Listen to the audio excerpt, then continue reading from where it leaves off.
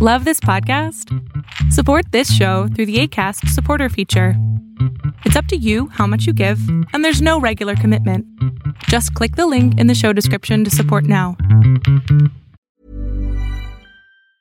Normally, being a little extra can be a bit much, but when it comes to healthcare, it pays to be extra. And United Healthcare makes it easy with Health Protector Guard fixed indemnity insurance plans. Underwritten by Golden Rule Insurance Company, they supplement your primary plan, helping you manage out-of-pocket costs without the usual requirements and restrictions like deductibles and enrollment periods. So when it comes to covering your medical bills, you can feel good about being a little extra. Visit uh1.com to find the Health Protector Guard plan for you.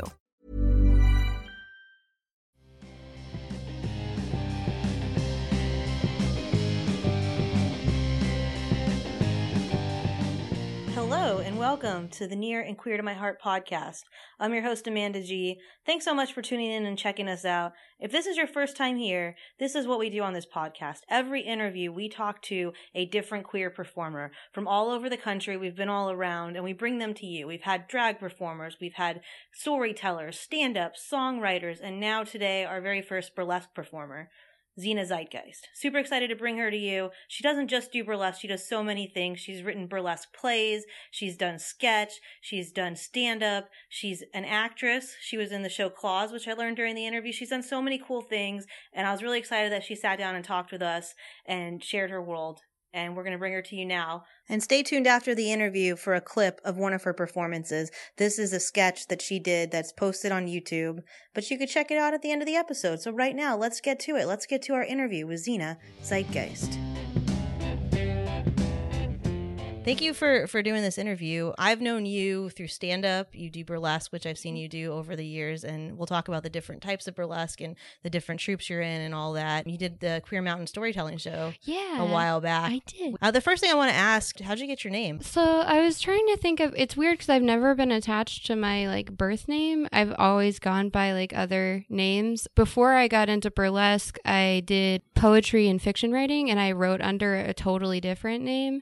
And I was thinking about using that for burlesque, but I ultimately decided not to for kind of no reason other than I like coming up with new names. So I had a list of maybe 4 names that I really liked, and Xena Zeitgeist was one of them. Xena from Warrior Princess, and then Zeitgeist was technically from Phoebe Zeitgeist, who was a Barbarella type French comic book heroine from the 70s. It was a really obscure reference, but also just Zeitgeist means spirit of the times. And Xena is outsider. So I kind of liked that combination. Well, this is a queer podcast, so there are a lot of Xena Xena fans out there. Yeah. I don't know. You know Lucy Lawless, she sings? I did not know that. My brother, so I'm from LA originally, and he used to be a bouncer at all these clubs on Sunset. And one time Lucy Lawless was going to be singing at the Roxy, which is a big deal. And my brother was like, okay, I can get you and a friend in. And I was like, I don't know any of her songs, but I gotta go fucking see Xena sing. I gotta go see this.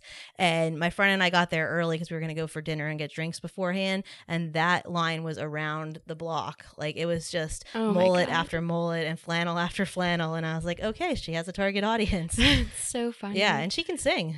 I had no idea. I'll have to look up her music now. I always wonder because I love the word zeitgeist. I think it's just such a good word, and I think it's a good word for a performing name. But I'm always curious how people get their names. Thanks. Yeah, I really like the word too. There's a lot of foreign words that aren't translatable into English nicely that I like. There's a lot of good German words like Schadenfreude. That's a good one too. That'd be a hard one to put on flyers. Yeah, that's not a good last name, but. Do you remember some of the other names that you were thinking about? Marceline Lescream was one. Oh, I like that. Avalon Lovelace was one. There were 3 or 4. I was wondering what made second place and third place. Yeah, I polled a lot of people about them. One of my good friends from high school came up with Avalon Lovelace, and I've been wanting to use it for something for a long time. Yeah, maybe you can have a offspring character of some sort, or just a one-off situation where you can use it. It'd be Avalon, yeah. I just like the name Avalon as a name. and Marceline, like they're beautiful names, and they're definitely attention grabbing for sure. I think we'll just get right into this because this is something that I know, it came up in the community, and I was concerned as a person doing stand-up and performing. They have a weekly show at House of Blues that we do stand-up at, and I know we're just going to get into controversy right away because, I was so you were part of, it was a Bad Girls Burlesque? Yeah, the Bad Girls of Burlesque, which is like an offshoot of Bust Out Burlesque, and the same producer owns the New Orleans Burlesque Festival as well. There were some problematic issues with that producer. There was a lot of outrage on Facebook and social media, and I remember really hoping that House of Blues would step in and do something about it, because as a performer, I didn't want to perform at a venue that didn't support the burlesque community and the women and men who do the shows. I know you were very involved in spearheading that, and I was really excited to see that did work itself out in a way that everybody's you guys are still able to perform there and on your own terms. Yeah, basically that's been like a whole like whirlwind thing. We just weren't sure what was going to happen initially, but that had been brewing with that producer for a long time, and it wasn't like the first public outrage thing that had happened with him either. Well, and just like so many people had so many stories of just like awful things that he had done and said, just in terms of racist remarks, sizist remarks, just general like misogyny. And it's not even like in a way where he was gross and like trying to like hit on people or anything like that. That wasn't the vibe at all. It was just like a total disregard for people's feelings and like humanity. It was just really weird. The way that he seemed to view people as more like performers were more like his, I don't know, like little dolls or something, like not like people that he, was working on a show with as people, as collaborators or... Yeah, it seemed like he was kind of taking creative control over people that I feel that type of performance, you should have your own creative control. Yeah, that was a big issue with it. And then like just stuff, really insensitive stuff. There was a performer with his troupe who years back who committed suicide, and he technically owned her act and costume. Like he had paid for the costume and choreography, so he kept it. And then years later had a brand new like baby performer who like would have been like a teenager when this performer had done this act, like put her in stage in this person's costume and didn't tell the new performer any of the history about it. And then like people started getting upset, and then he just really took no responsibility for doing that. That's terrible, putting someone else, like, because she's out there doing this thing and she has no idea. Yeah. And she was like, I want to say like 19 or 20 whenever he had her do that. So she was super young and just really eager to get on stage, which was basically the same thing that happened with the performer that he put on that caused everyone to leave. She had been kind of like warned to just try to stand your ground with him, like don't do anything you're not comfortable with, and don't let him like back you into any corners or anything like that, because it just felt like he liked to push people a lot of the time. But she did a Baby Firefly act from the Rob Zombie movies, and that included a Confederate flag patch on it, which there was just no reason for that. That character's not, costume-wise, not iconic. And just honestly, like, it's not even a good costume, like, for a burlesque stage. The costume is blue jeans and a tank top. It's just not, like, a glamorous look. It's not like I don't know. There's nothing, like, about that costume in itself that I think is interesting enough to warrant putting it on a stage especially with a Confederate flag patch at a venue that their slogan is unity and diversity. And he didn't give the venue any warning. He didn't give the cast any warning that would be happening. But he had explicitly asked the performer to do that costume with the patch on it. She had asked if she could change it out for a different patch, and he said he wanted it to be accurate from the movie and not to change the patch out, which he also didn't take responsibility for that whenever the cast confronted him after the show. There's just so much stuff with him, but it was just a breaking point. She was filling in for Juno, that the new performer who was like a little 19-year-old white girl was filling in for Juno, who's the only Black cast member of any of his productions, who she was doing a festival, she was doing something really cool and more prestigious, and he had someone fill in for her doing something super offensive that she would have absolutely never been okay with had she seen it like before it went on stage. So it's just like really not great. Doesn't seem necessary to have It that was patch so either. unnecessary. Like that was like the most infuriating part for me. It was like, so because that's the other thing too, like I've seen people do Baby Firefly,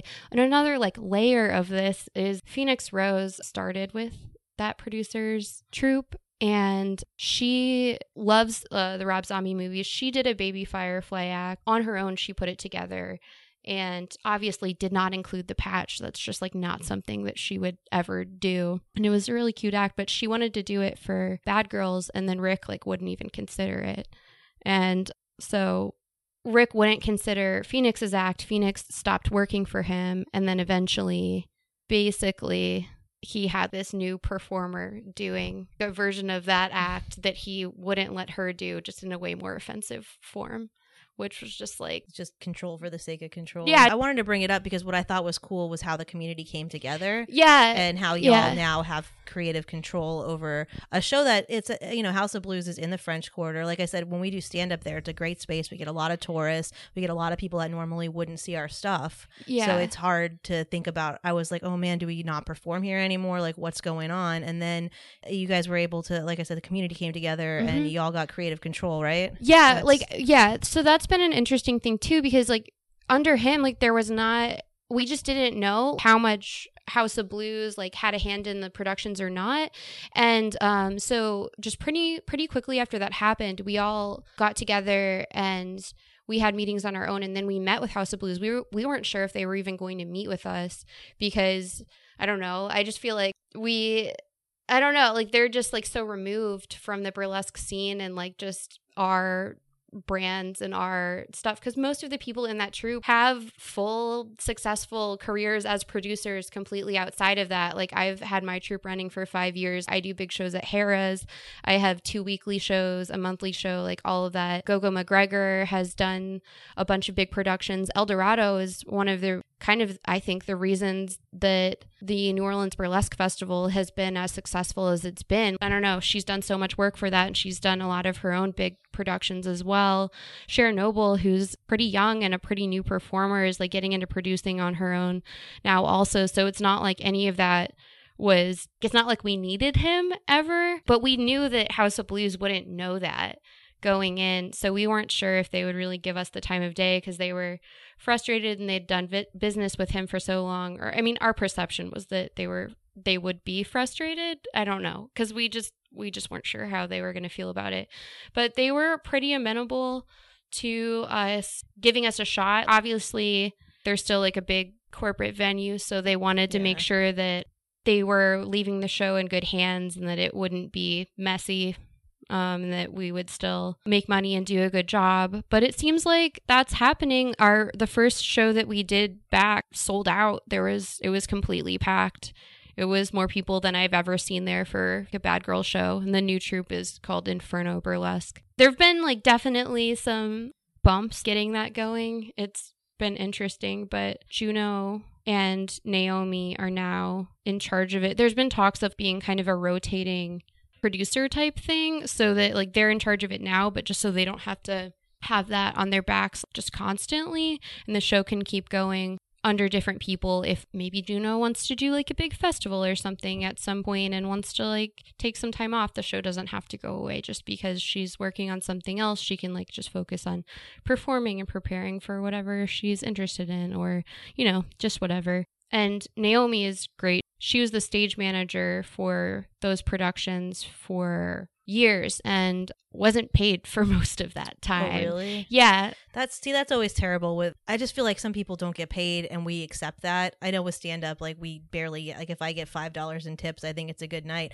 And other people are like, go get paid. But sometimes when you're doing, especially like stage managing work, like that's work. That's not just showing up and doing your set. Like it's not creative. It's time consuming and it's work. Yeah. And she was doing it like out of the kindness of her heart, just because she liked to be backstage with the performers and make sure that we were taken care of, and there was a need for that with that show. Like that wasn't happening. Like, she was making sure that props were being set in the right places, that people knew where they were supposed to be at the right time, stuff like that, like making it run smoothly. And she eventually we started being able to get tips, and then she would get tipped out, but she was never getting a wage like from the producer, any kind of payment in terms of that. So now she is, because she's the associate producer of Inferno. Yeah, and it's good. And I think your post on Facebook had over 100 shares. It was just the community just came together. Yeah, people saw that happening, and it just wasn't like, it just for sure was not the first time. He had so many people in the community, which I've only been doing burlesque for 5 years, and I don't know, just I know that a lot of people after that were like, oh my God, he's been a problem for so much time. A lot of even like big producers in town who like you wouldn't think of were like, I started with him and I wanted to quit burlesque. I wanted to move and just be away from this after I worked with him. He made me feel so bad about myself. And that's too bad that being around a bad producer, somebody who has that, authority and control, can like kill your creativity. Mm-hmm. Yeah. And just burlesque is such a niche thing. It's really easy to like get involved with a bad producer or just, I don't know, like a bad show or just something like that where your interests like aren't really at heart, and it just feels like it's not for you. But there's so many different types of burlesque, and there's so many different reasons for doing burlesque, especially now. Like, I mean, we have the luxury of saying that now. Whenever the burlesque revival kind of started, that wasn't the case. So a lot of people were just like, well, I guess this isn't for me, and just kind of quit like early on. Or a lot of them went on and formed their own things. A lot of the successful producers in town did. Well, that's what I love. I don't know how the burlesque scene is in other places, but I love about New Orleans is there's so many different types of burlesque, and there's so much cool. Like you're part of. You guys do the nerdlesque. Is that where it's like Harry Potter, Bob's Burger burlesque? Like it's the coolest shit, and like you wouldn't think about combining those two things together, but those shows are so successful. Yeah, we have so much fun doing those things. I like that kind of combination thing a lot of the times. Like I do a lot of burlesque plays. The first show I ever put together was a Batman burlesque play, which I think that I'm the only one in town who does burlesque plays, which is understandable because they're an insane amount of work for like not like a lot of payoff unless you just really like writing and acting. I don't know. It sounds fun and it's different. Yeah, it's different. It's just way more rehearsals and for sure doesn't pay better. So I see why other producers do not pursue that. Yeah. But I just really like doing it, and we have a lot of fun doing them. And it's just something different. It's just, I don't know. I like kind of looking at things through a different lens and like putting things together that don't seem like they would go together, making things that don't seem glamorous, and kind of drawing out some of the, it's like not like sexuality is kind of inherent in everything, and people are super uncomfortable with that. So I like putting that in a setting where that is, I don't know, more easily digestible, I guess. Yeah, well, anything can be sexy. Yeah. It's just how you present it. Yeah, it's how you present it. And just like the human body isn't something that I feel like there needs to be as much fear of as there is. So I don't know. I like doing shows that try to draw that out a little bit. And so you've been doing burlesque 5 years. Mm-hmm. Had you been thinking about doing it for a while before you started, or what was the catalyst, or when you were like, hey, I'm going to try this? Did you do a class? Was it just something you've always wanted to do? I really just kind of jumped into it. I think that I didn't know. I think I grew up not knowing what burlesque really was, and then seeing stuff like strippers and I don't know, people like painted like in that, and I was always kind of comfortable with that, the showgirl kind of vibe. I was just always comfortable with that and wanted to explore that. And when I moved here, I was like, there's probably stuff like that in New Orleans. So I like kind of looked into that a little bit. I went through college and didn't really connect with a lot of that. I danced in clubs occasionally, but the lifestyle of that wasn't really for me. I saw like a couple shows. I saw a couple shows in St. Louis too, but I just like wasn't sure how to access that. But eventually I started dating someone who knew Trixie Minx and introduced me to her, and I kittened for one of her shows. Kittening is really low-level stage managing. It's picking up the costume pieces and like setting up the props and stuff for shows. But it's still being involved in it's it. Yeah, you're still involved. It's just more like behind the scenes and just you're not performing. So I did that like for her a couple times. And I also, Remy D was a friend of a friend from college, and she agreed to have coffee with me and give me a lot of information about getting into burlesque. And she had me go to meetings for the $1 Billion Baby Dolls, which was a troupe started by Spooky Lestrange, who she does stuff maybe occasionally now. She used to do stuff a lot more. I think that she's just gotten busier. She's an amazing performer. She's everyone you mentioned, Trixie and Remy. I'm like, they're all amazing performers. Yeah, Spooky's been around a long time and has started a lot of people's careers. So she was helpful in that. And then Remy was the first person to put me in a burlesque show. She put me in her Nightmare Before Christmas show and kind of like an ensemble part. I was one of the trick-or-treaters. I was the little demon trick-or-treater. That was really fun, and I really liked that. Then Spooky put me in her little Comic-Con burlesque, Comic-Con Cuties. It was a burlesque show that was all nerdlesque and sci-fi and comic book stuff. It was my first solo act, was a Daenerys Targaryen act. And I stayed pretty in the realm of nerdlesque for a while. Pretty much like after doing those things, I was like, all right, this is so great. I really want to do this all the time. And then I just wrote a Batman burlesque play. And I was like, all right, now let's do this. We should do this show that I wrote. And Spooky was like, I don't really like Batman that much. Seems like a lot. I should have gone with Spider-Man. Yeah. But then this theater owner that we did shows at then was like, no, you should just do it and produce it yourself. I'll just help, and I don't know, like maybe Remy will help and these other people.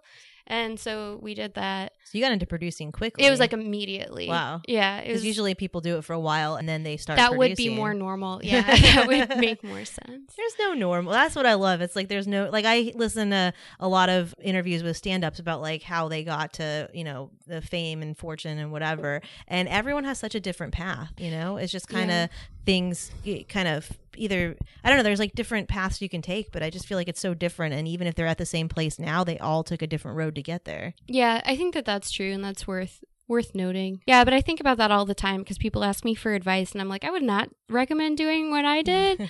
I don't know. There are people who I think have like the organization and skill sets that I had that made me successful at that early on.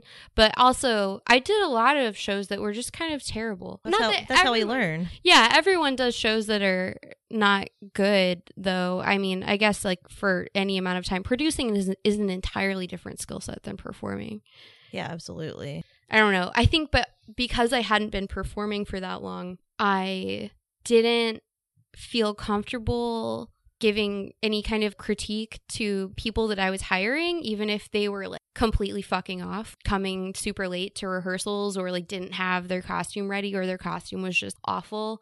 I just didn't tell anyone anything because I felt like I don't know. I felt like I didn't have the clout to. Yeah, you're like, who am I to tell you? You've been doing this longer than me. Who am I to do that? And exactly. like, but this is still a show, and I'm still producing it, and I still have to... it's like I still sign the checks, but that's been like the weirdest.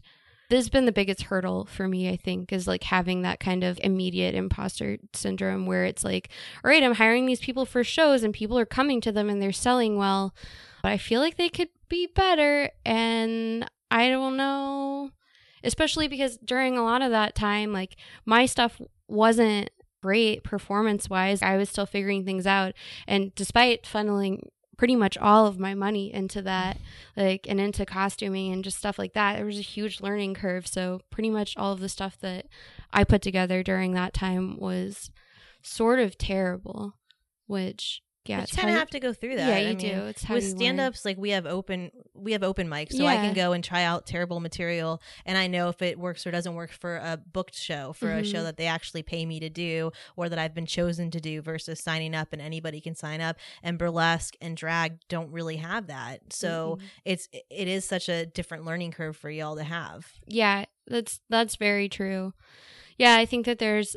Well, and it's weird, too, because there's kind of been like this fluctuation back and forth about rehearsals with burlesque where there have been times in my career where people really did not want to rehearse. They did not want to have rehearsals. It would be like a reason for turning down a gig if they were required to like show the producer what they were doing. Oh, which wow. sounds crazy kind of. But I mean, I also get it too because it's like a lot of work to accommodate that because most performers are super busy.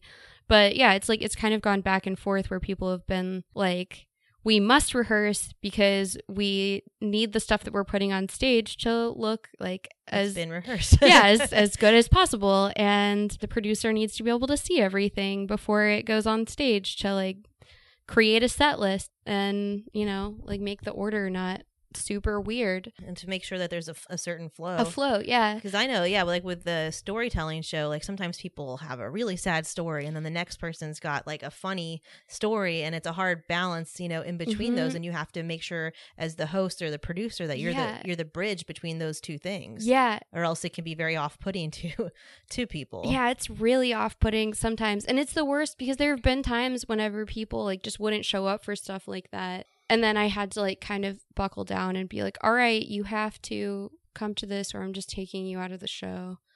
And, you know, like people get mad about that. But It happens. Whenever I'm like, if I ask someone to do a show, and you know, because you've been on my show, I'm like, here's the call time, here's what I expect from you, here's what's going to happen when you're on stage, and if you don't like any of this, then don't do the show. Yeah. Like that's your, like when you agree to do the show, this is what you agree to. Mm-hmm.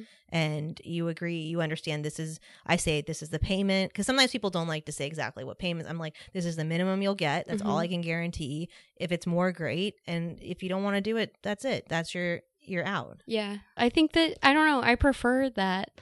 Like, I just prefer structure though, because I feel like finding like my own chaos within structure, but if there's no structure to go off of, then it's just all is lost. Like I don't. And how do you think that your queer identity plays into like when you're coming up with acts or when you're performing on stage or even producing? Like how do you think that piece of you gets shown on stage or doesn't get shown on stage? That's a good question. I feel like, well, for the shows I've produced, most of the shows that I've produced have been super queer leaning in terms of plot lines and like character pairings, casting. I make it very gay. Like it's just like, yeah, I think all of the shows that I've ever produced have been just like really gender bendy, a lot of kind of couplings of same-sex couplings. I let people do kind of whatever they want in their act to a certain extent. Like pretty much all of the people that I employ are LGBT, like somewhere on that. My troupe is like pretty much entirely queer people, so there's almost no way that wouldn't color that. And sometimes I feel like I'm so entrenched in the scene that I just forget that there are just like really straight-laced, like no pun intended, people just, I don't know, out in like Metairie or something who find their way to our shows and are just very taken aback. But I think that's great. I think that Metairie is a suburb in New Orleans for folks that just pick any suburb wherever you're from. That's Metairie right there. It's every chain restaurant ever. TGI Fridays is popping all the time. There's probably like 3 Chili's, I think, there. I mean, it's, you know, you have folks that's not their common experience. And that's why I love House of Blues, because it's tourists from the Midwest and from all over the place that don't have this experience. So sometimes that's why I ask, because for me, my queerness is such a part of my act. I don't have a set that doesn't have a lesbian joke in it or a reference or me coming out to the audience. And I think it's different in burlesque. It's a different type of expression, but I just wondered how that played in, and if it is a thought in, you know, what you're doing, or if it's just, you're just like, this is me, and some shows have that and some shows don't. I think because it's so entrenched in my identity and just like really in the identity of the New Orleans burlesque scene as a whole, it's really hard to do shows where that factor is taken out. There are definitely producers that do that are not queer themselves, but for me, and then I'm good friends with Bella Blue and we work together a lot, and pretty much all of her shows are extremely gay as well. There's just like kind of no way around it. Even whenever I'm hosting, like the times dating way back to like when I first started hosting, like pretty much all of my introductions and just things like that, like there would always be I don't know, kind of queer identifying stuff in there. It's hard to, I think, separate that. There's super classic stuff that I do where I guess it's harder to discern that, but like anything else that I do is just pretty gay, I feel like. That's how I feel. So yeah. I'm 100% on board with this. That's why I was like, I got to ask this, but I think I might know the answer to it. When did you start hosting? Was that something you always did? I've spoken to some drag performers on this show and just in life and burlesque perform. I have a friend who does burlesque who would never say a word on stage. I think that's so funny. The most terrifying thing. But going on, to me, the most terrifying thing would be a burlesque performance. That's stressful to me, but me speaking words to an audience, not stressful. And we both had these like opposite experience where she's like, no fucking way. And I'm like, no fucking way. Well, I've been hosting for a long time, but before that I did poetry and fiction and stuff, so I would do readings for that, but that has never bothered me. Well, and I've done acting stuff like since I was little. I was doing plays at the YMCA whenever I was growing up. So being in front of an audience, saying words or dancing or whatever it is has never been a thing for me. It's honestly like my social anxiety in situations where I don't know what I'm supposed to be doing. There's not like a script for me to follow or like an objective. That is the most overwhelming, horrifying thing to me. Just like the moments after shows when people come up to me and are like, that was great, like you were so good, it was so cool. There's like a quota of like compliments like one person can give me where I'm just like, after I say thank you once, I don't know what to say. Whenever people come up to me, I say the same thing, and I'm sorry if I've done this to you, but you come up to me, oh great show, whatever, I say thank you for coming to the show. Yeah. And then I want to leave the conversation. Yeah, that's same here. And like unless there's like some other thing, but usually after I say that, they're like, yeah, and then it was so good and this other thing, and then I'm like, well, I've already said thank you. I don't know what to do now. Like socially, I'm not sure. And I appreciate it. Like I am genuinely Me too, like, that's why I say that, because I mean it to everybody. I'm I like, know. thank you for choosing. You could have done anything in the world, and you chose these 2 hours to come to this show, and I do appreciate that. But yeah, I feel awkward with the and this joke and that, and you're just like, thank you for coming to the show. Thank you so much. Yeah. Thank you for being here. Yeah, I feel like that, like just over and over again. And I'm genuinely grateful, and I just like don't know how to express it outside of what I've already said. And it's just like such a... Yeah, I'm like, check my social media tomorrow when I make a post where I can use the words to express it. But right now... Yeah, and you're also, exactly. when you finish a show, like... there's so much going on. Like, I just want to chill first. That's the hard thing, is like, you just did a show and you probably just want to sit alone for 10 minutes and just maybe meditate or just kind of just get that energy back, because you just expelled all this energy. Right. And then you have to be on in a whole other way. Exactly. Yeah. And I think that people don't realize that, especially because there are a lot of introverted performers, and that's such an introvert thing. I just feel like emotionally exhausted a lot of the time, because it's hard for me to, I don't know, like really keep track of the amount of energy that I'm giving during a performance or hosting or just whatever. Even just because I produce so many shows, managing the cast backstage, like in those personalities, takes a lot. Mediating all of that, making sure that all of that's going well, can be kind of draining for me. Like, I genuinely love doing it, but I need a minute after to just be by myself and just have it be quiet for a second. Decompress. That's the word I was thinking of when I was like, meditate. I was like, no, like something kind of similar. Yeah, but like a decompression moment where I just want to be like with my thoughts and quiet for a minute, and then I can like go back and do it again. But I need to recharge before I enter back into that. But also, I'm very bad. No matter how much recharging I do, I am not good at like unscripted social scenarios in like a group setting. Because I also do the thing in my head where I've decided, like, this is how a conversation's going to go. And it never, ever has gone the way that it's been in my head. Yeah. Even like, if I'm not a confrontational person, but if there's something that bothers me so much that I'm like, I really need to have this conversation, I work it all out in my head. And I'm like, okay, that's how it's going to go. I'm going to say this. They're going to say this. It's going to be great. And there's that other factor of that other person. And you can't predict that. And it is stressful. Yeah, no, I completely identify with that. I'm still not great at confrontation, but earlier in my career, I would just like avoid it at all costs. Sometimes you just have to confront people, though, at a certain point, especially when you're in charge of people. So I would just go into it and just get completely steamrolled, because in my head, I would be like, all right, this is going to be great, and this person's going to respect my boundaries, and it's going to be awesome. And that would just never...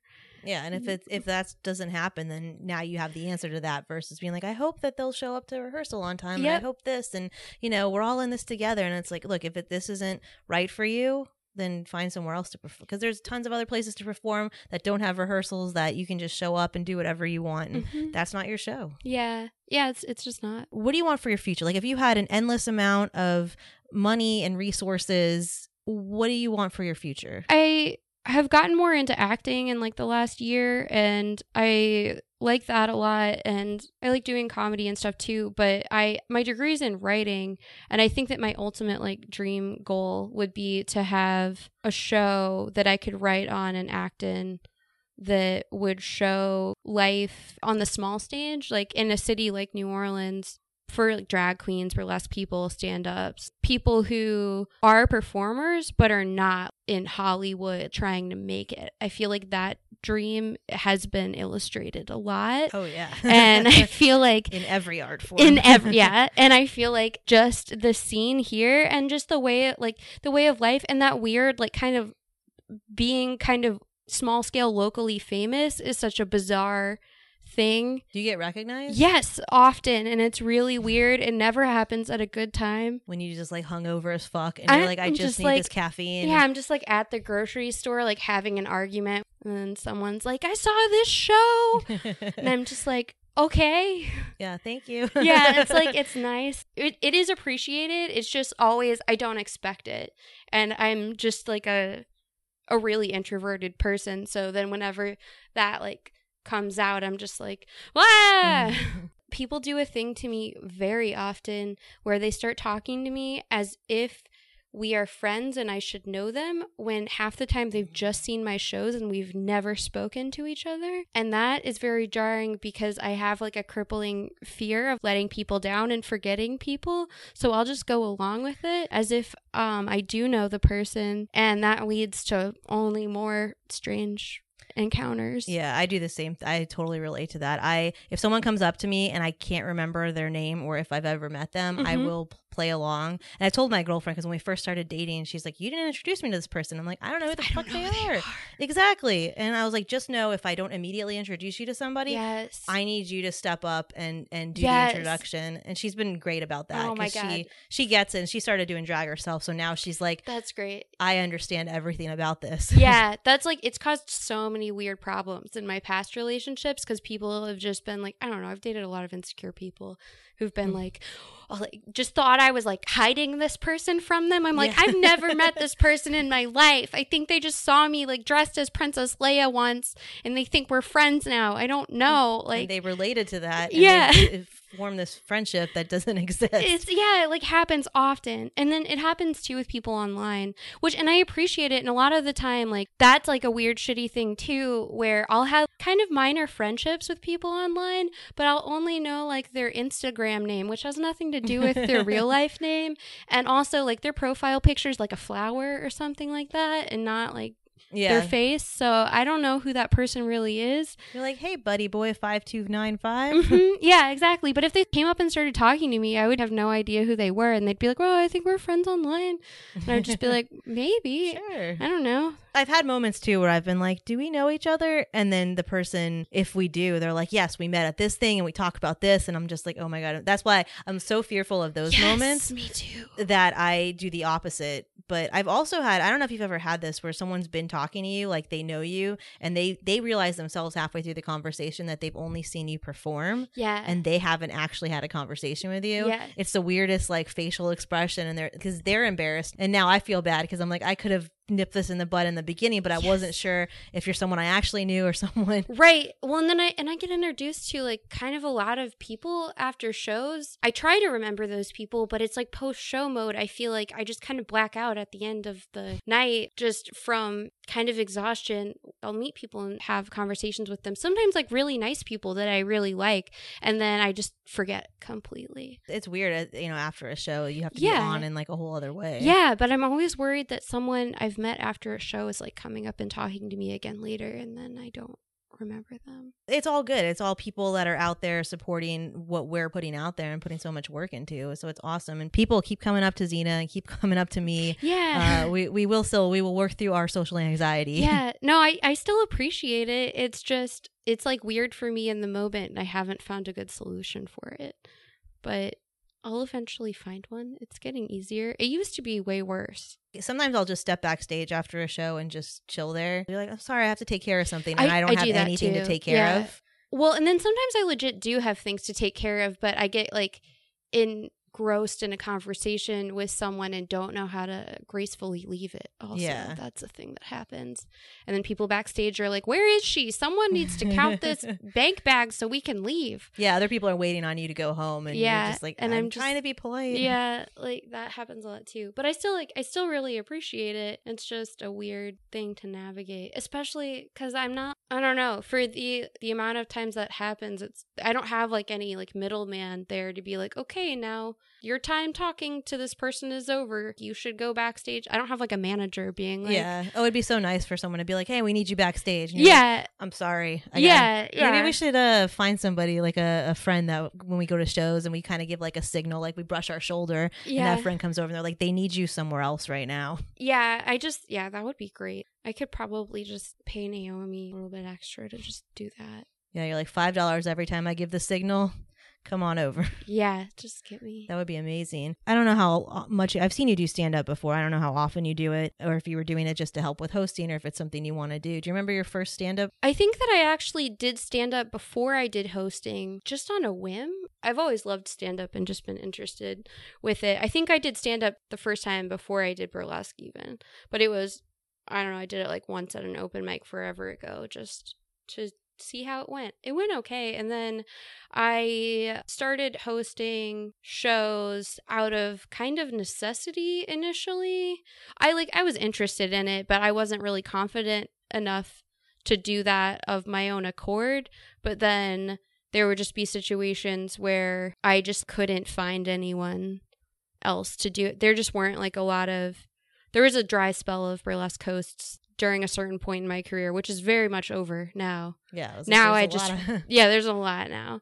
And now I just really like hosting. I prefer it to performing a lot of the time. I want to do more stand-up. Mostly the problem is that the stand-up happens at the same time as the burlesque. Yeah. So that's the biggest challenge with that. But I want to have a full hour of material. And I know you talk about this, I guess, the stress of doing, like, you're worried about the confidence level of your performance, but I also feel like even what you just said, you're like, on a whim I did stand up. Like, that's amazing. It took me 6 months of like studying it and going to shows and writing before I even got up there. And you're just like, I want to try this thing, and you go for it. Yeah. And that's so cool. Been a theme in my life. I was like that much more before I started doing burlesque. And then I got around like a lot of, I don't know, I think I got deeper into the scene, and there's a lot of judgmental performer types. And so I think that that's pushed that down in me a little bit more, but it's still there. I think that I gain most of my success a lot of the time from lack of knowledge, which is crazy because I'm like a very over analytical person who I like to research things a lot. Whenever I get obsessed with things and then just want to know everything about it, but I don't think that's ever helped me that much. I think that the stuff that usually helps me is whenever I'm like, this could be cool to try, I guess I'll just do it, because then I don't learn the things about it and learn why it's hard. Yeah. Well, you also you're raw, you're going in it with just that, with, instead of having it in your head, like, here's how jokes work, or here's how I should stand on stage, or here's how I should, what type of music I should choose for my numbers. You just do what feels right. It was the same with burlesque. Yeah. And part of it's like a gut, you have to trust your gut. Mm-hmm. And I think that's really cool that you've been able to do that. Yeah, it's almost like I wish I could have like held on to that more. I kind of did that with acting too. Like the first TV film thing I did was for Claws. I mean, the first real one that wasn't a student film. For Claws, I got hired to be a stripper at a funeral.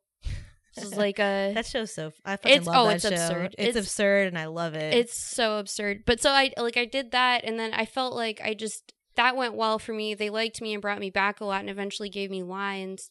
And that worked out, I think, also because I just still had this like kind of naivete about it being hard. A lot of people who do background stuff are like really hungry to like get lines and like succeed in that. And I was just like, I'm just here having a good time. There are snacks here. That's great. And so I feel like that worked out for me because I didn't have any expectations about it. And I was just like, this is constantly fascinating and ridiculous. And that's great for me. Yeah, that's a cool show to be a part of. And it's also cool to see how TV shows and movies with budgets get made. Yeah, that was super fascinating. And I think that was also partially why I was just like happy to be there, just in any capacity. I wasn't really angling for anything. I was trying to do a good job, but I'm forever trying to do a good job. I've always been like the obnoxious like teacher's pet type, but I don't know. I didn't really have strong ambitions whenever I was doing that. I think it helped because a lot of the people in that environment definitely want to be like a famous actor or something. And I was like, I don't know, this is cool. What's this person's job? Guess I'll talk to them for a while. I don't know. Yeah, you were learning about it. Do you think you did a good job? On Claws? Yeah. Yeah, I feel like I did. I don't know, for the most part. It's kind of hard to tell with that. I did what they wanted me to, and I don't know. I think that, like, my worst thing was, like, I just don't have a concept of social hierarchy things, which is also the source of a lot of my social anxiety.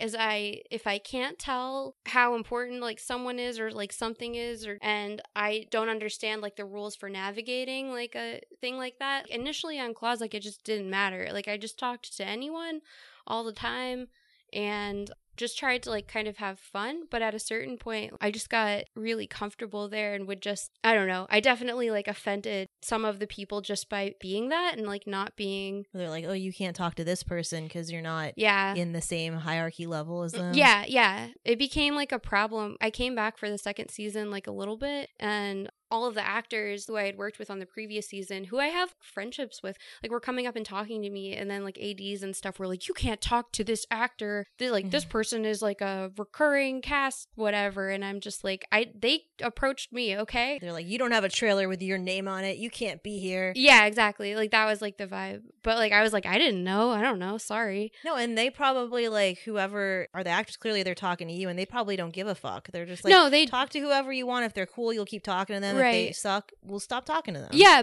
A lot of the actors like came back because I was there for like the whole first season, just doing like strippery stuff. I was like supposed to be like the head stripper at Shishi's, which was Uncle Daddy's strip club.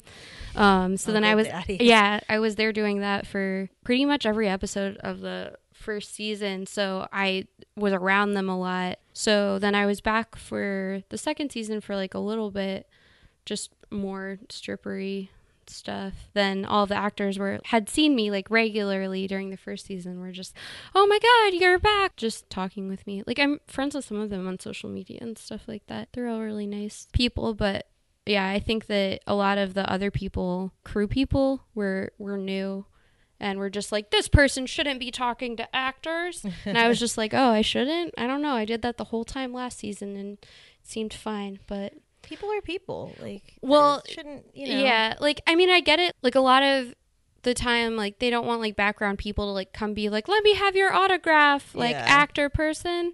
That's disruptive, and I get it. But I think that also, I don't know, honestly, I think that because I was playing a stripper, there were a lot of, I don't know, weird, like, discomfort things with that. That's just been a thing, like, for a lot of my life and times where I just feel like there's a stigma with that, and people were like, this like scantily clad woman is talking to this actor. It could only be some kind of a sexual scandal. Clearly that's all it is. You're just it was like right after Me Too also, and I think that there were some worries about stuff with that, which I think is, I don't know, telling about like just how much Hollywood kind of has to go on that.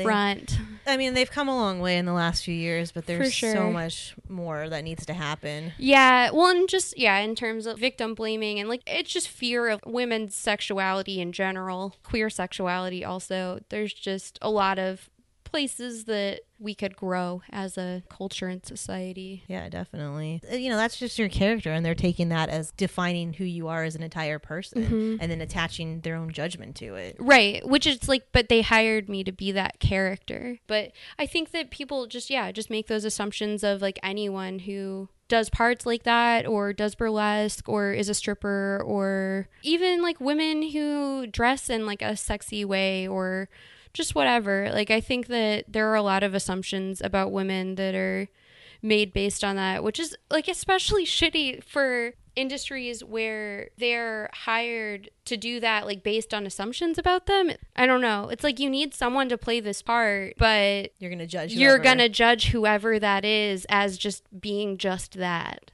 Yeah, no, that's it. It's fucked up. Do you get any criticism or like internet trolls or anything from your burlesque or from any other performance that you do? Yeah, all the time. Just, I don't know. It's been like really all over the board, whatever that is. And sometimes it's not even people trying to troll it. Sometimes it's just gross people trying, I don't know, looking for jerk off material or something. Like, I'm not really sure. And do you respond to them? Do you have like a method of approach, or? It really depends on how I'm feeling. Like, sometimes I'll troll them back. I'm very good at trolling people. One time someone sent me a dick pic and I sent them back 100 dick pics. Like, they were really heinous dick you pics. Go out the of ones your way to find. I was like herpes dick pics, Google image search.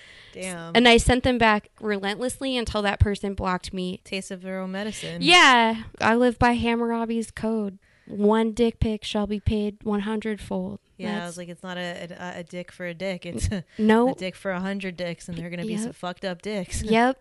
That's how I live my life. Don't cross me, anyone listening. That's good that you stand up for yourself, because, with stand up, I don't really get I think it's a different form of expression. But I've been very worried about my queer material coming back at me. And I haven't had that experience yet, but if I did, I don't know if I would just block the person myself, or if I would try to talk to them, or if I would send them 100 gross dicks, which I'm going to keep in my back pocket, because if anybody ever trolls me, that is a great plan. Also, if you're like into internet stalking, which sometimes it's just, I don't know, sometimes it's there. Also, it's research. Yeah, send them a picture back of their mom. Or their grandma. Like, holy just shit. Female members deep. of their family. Yeah. I like this. Yeah. Don't cross Xena. Yeah.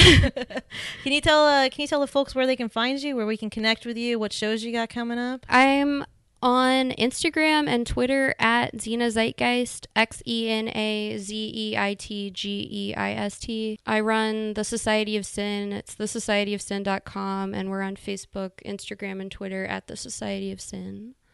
That's most of my social media stuff. I guess I'm on YouTube and Patreon.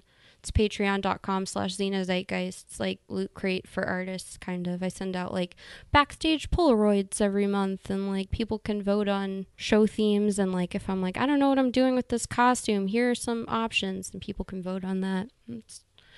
It's kind of fun. It's like a nice little community of supportive people. Yeah, and it's a good way for them to connect with you and you to connect with them. Yeah, I like Patreon a lot. Well, thank you so much for doing this show. I hope you had a good time. Yeah. And go check Xena out everywhere, but don't send her dick pics.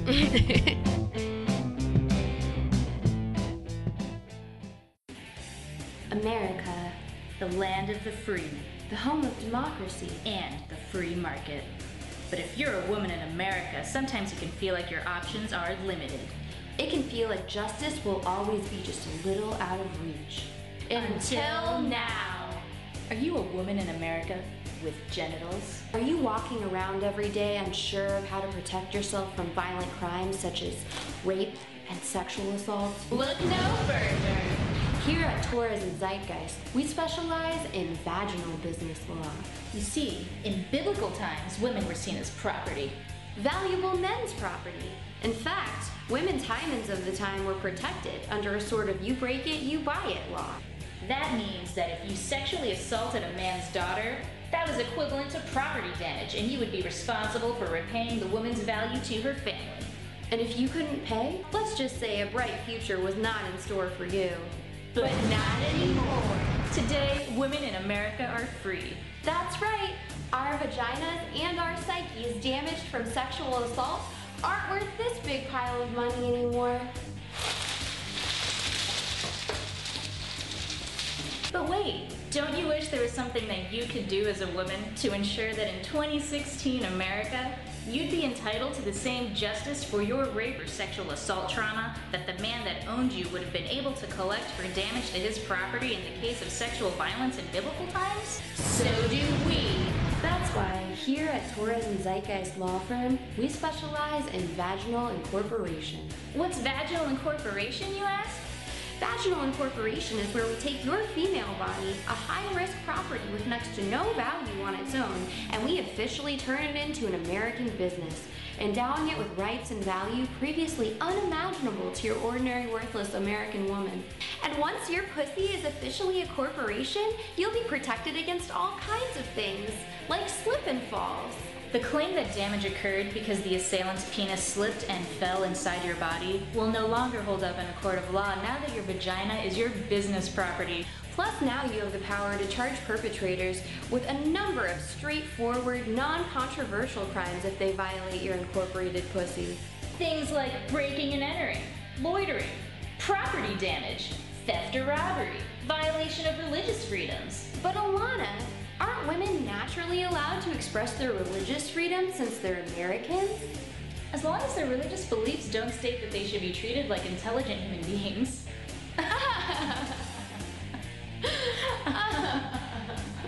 Does a restaurant that gets broken into get asked what shade of paint it was wearing when the crime occurred? Does a gas station that gets robbed get asked if it should have less liquor inside of it to avoid becoming an easy target? Does a bank that gets vandalized get asked if it's sure it didn't want it? Maximize your rights as an American. Incorporate your vagina. Call 555-5555 now if you think you or a loved one may be in danger of having a vagina. Protect yourself. Make your pussy America's business.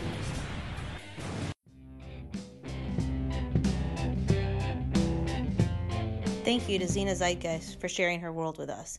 A special thank you to Ryan Golub and Jessa Fallon for your help producing and editing the podcast. You can check out Greetings from Queer Mountain, the live queer storytelling show in New Orleans, Austin, New York City, and now in Oakland. You can find us on Facebook. Also, if you like the interview, if you like our show, subscribe to us on iTunes, Spotify, iHeartRadio, Stitcher, wherever you get podcasts. Give us some likes, give us some ratings, give us a shout out. We'll see you around. All right, take care. Bye.